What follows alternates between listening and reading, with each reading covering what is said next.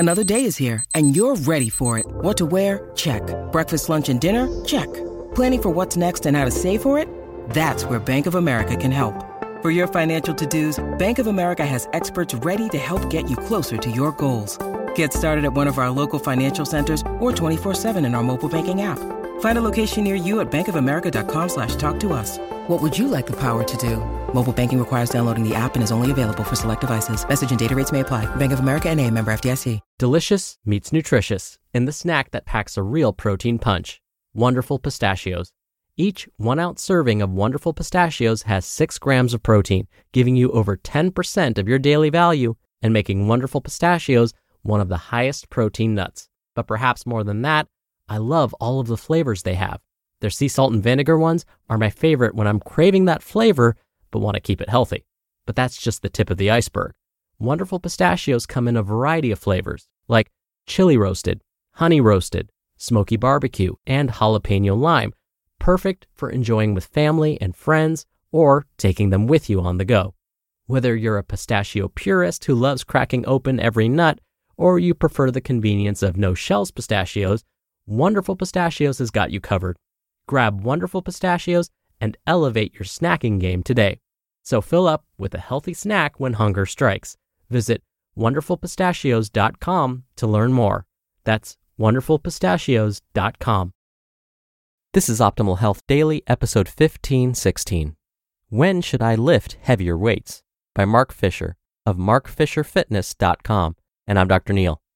Hey there, welcome back to Optimal Health Daily, or welcome for the first time if you're new here. This is the podcast where I act as your very own personal narrator and read to you from some of the most popular health and fitness blogs online, and always with a bit of my commentary at the end. And hey, as a quick reminder, if you find this show helpful and you think someone else that you know might find it helpful too, please share this with them. That's one of the best ways to keep this show going. And in fact, that's true for all of the shows in our OLD podcast family. So I thank you in advance for doing that. And now, let's get right to today's article and start optimizing your life. When Should I Lift Heavier Weights? By Mark Fisher of markfisherfitness.com. Today, I wanted to share some teach-ins on a common question from ninjas. How do I know when I should lift heavier weights? First, let's unpack why you'd want to go heavier with your weights. Within reason, the heavier loads you lift, the more pronounced your fitness outcomes. You'll do more mechanical work and therefore burn more calories, which can contribute to fat loss. You'll provide a bigger global challenge to the body, which lead to a modest afterburn effect that increases total calories burned, as well as provides a training effect for the heart and nervous system. You'll provide sufficient stimuli to gain muscle, if you're eating enough food and doing enough total volume of training, of course. And you'll be stronger, generally more useful, and harder to kill in the event of, a zombie apocalypse. When your goal is general health, hotness, and happiness, we don't need to be powerlifters. And once you're an intermediate trainee, we don't want to shoot for a personal record each and every workout. At a certain point, your strength gains will plateau unless you implement specific programming protocols that are beyond the interest of your average human just looking to be fit, like fancy periodization schemes, the use of bands and chains, very low rep sets, and so on. On the other hand, if we get comfortable lifting the same weights all the time, we can inadvertently lull ourselves into fitness complacency. So what if you're a non-performance focused human, merely using fitness to live your best life? Well, there's a time and a place for seeing what gas you've got in the tank and pushing up your weights. So let's now address this question. How do you know when the weight is too heavy? When you're using a well-designed program, you'll usually have a specific number of reps to hit in a given set when weight training. In classes, here at Mark Fisher Fitness, we often use time-based intervals. This is the same idea, but the goal is to be able to keep repping until the time for that set ends. How do we know when we should stop a set and not shoot for any more reps? Well, at Mark Fisher Fitness, we look for 3 things that suggest a set should end. While it's helpful to have an outside eye to keep you honest, you can also look out for any of the following 3 signs. 1. The weight slows down in a dramatic fashion. 2. The range of motion shortens and you're no longer doing complete repetitions. Or 3. You're unable to maintain solid technique. Now, this last one about technique is the most subjective, as there's room for debate as to how much variance you can allow with technique. On the other hand, if your technique is letter perfect on the very last rep, you are almost certainly lifting too light for a true working set. On the other hand, allow too much slop in your movement, and you can ingrain subpar movement patterns that can lead to injury over time. Furthermore, we don't want to push every single working set to failure. Again, this is all a bit subjective.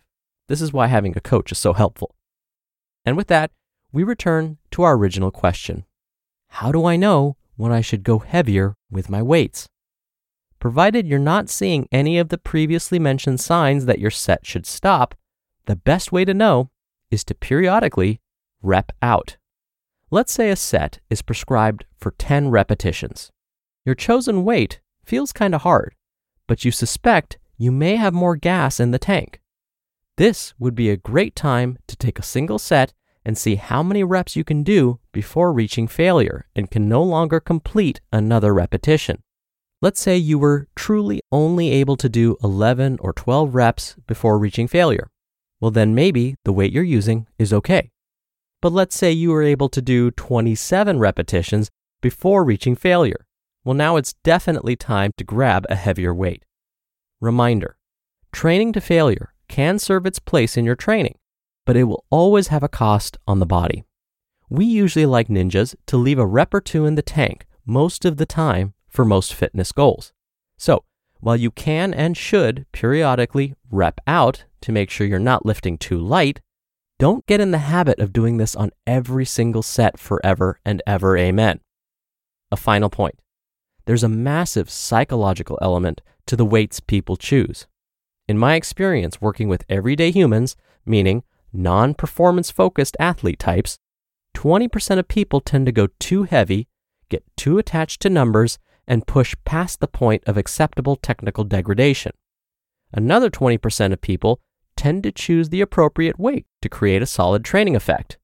And about 60% of people tend to go too light, either because they're not used to the discomfort of lifting with intensity, or they don't want to or don't feel mentally safe to push as hard as they're capable. And at the risk of making this all even more complicated, it's important to appreciate that too heavy or too light can be assessed best in light of progress towards the goal in question. A choice of weight could be too light to make you a successful powerlifter, but totally appropriate to build bone density and enough strength to live your personal best life.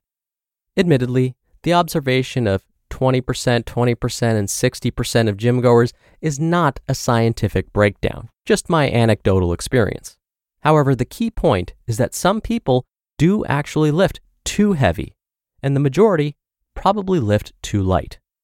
Happily, now you've got a framework for thinking about this and applying it to your training.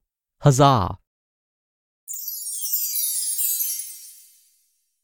You just listened to the post titled, When Should I Lift Heavier Weights? By Mark Fisher of markfisherfitness.com. We're driven by the search for better, but when it comes to hiring, the best way to search for a candidate isn't to search at all. Don't search, match with Indeed. Indeed is your matching and hiring platform with over 350 million global monthly visitors and a matching engine that helps you find quality candidates fast. Ditch the busy work. Use Indeed for scheduling, screening, and messaging. 93% of employers agree Indeed delivers the highest quality matches compared to other job sites.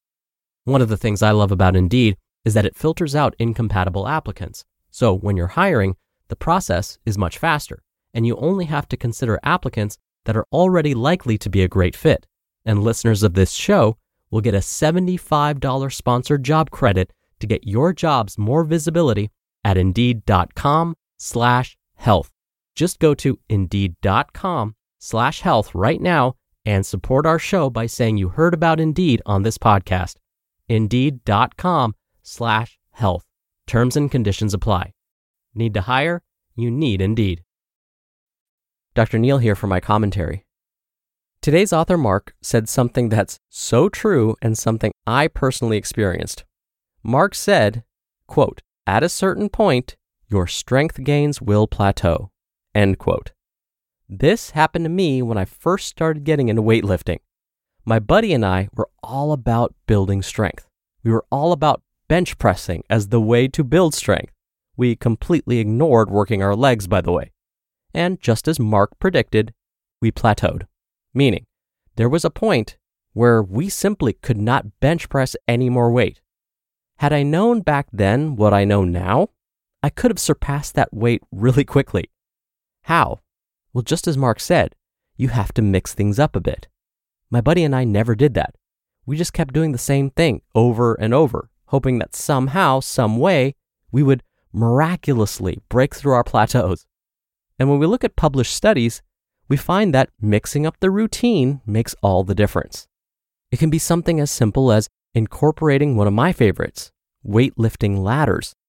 That means instead of doing something like 3 sets of bench presses with 6 repetitions for each set, instead, on your first set, you use a weight that you can lift 10 times without reaching failure. Then, you rest for 10 seconds and lift that weight 9 times. Then, rest for another 10 seconds and then lift the weight 8 times. Continue this pattern until you get down to 1 repetition, meaning you lift the weight just 1 time. This is training for volume and works your muscles in a different way. It forces them to adapt to something new. Believe it or not, this can help add strength. But as Mark said, don't get complacent and only do ladders for the rest of your life.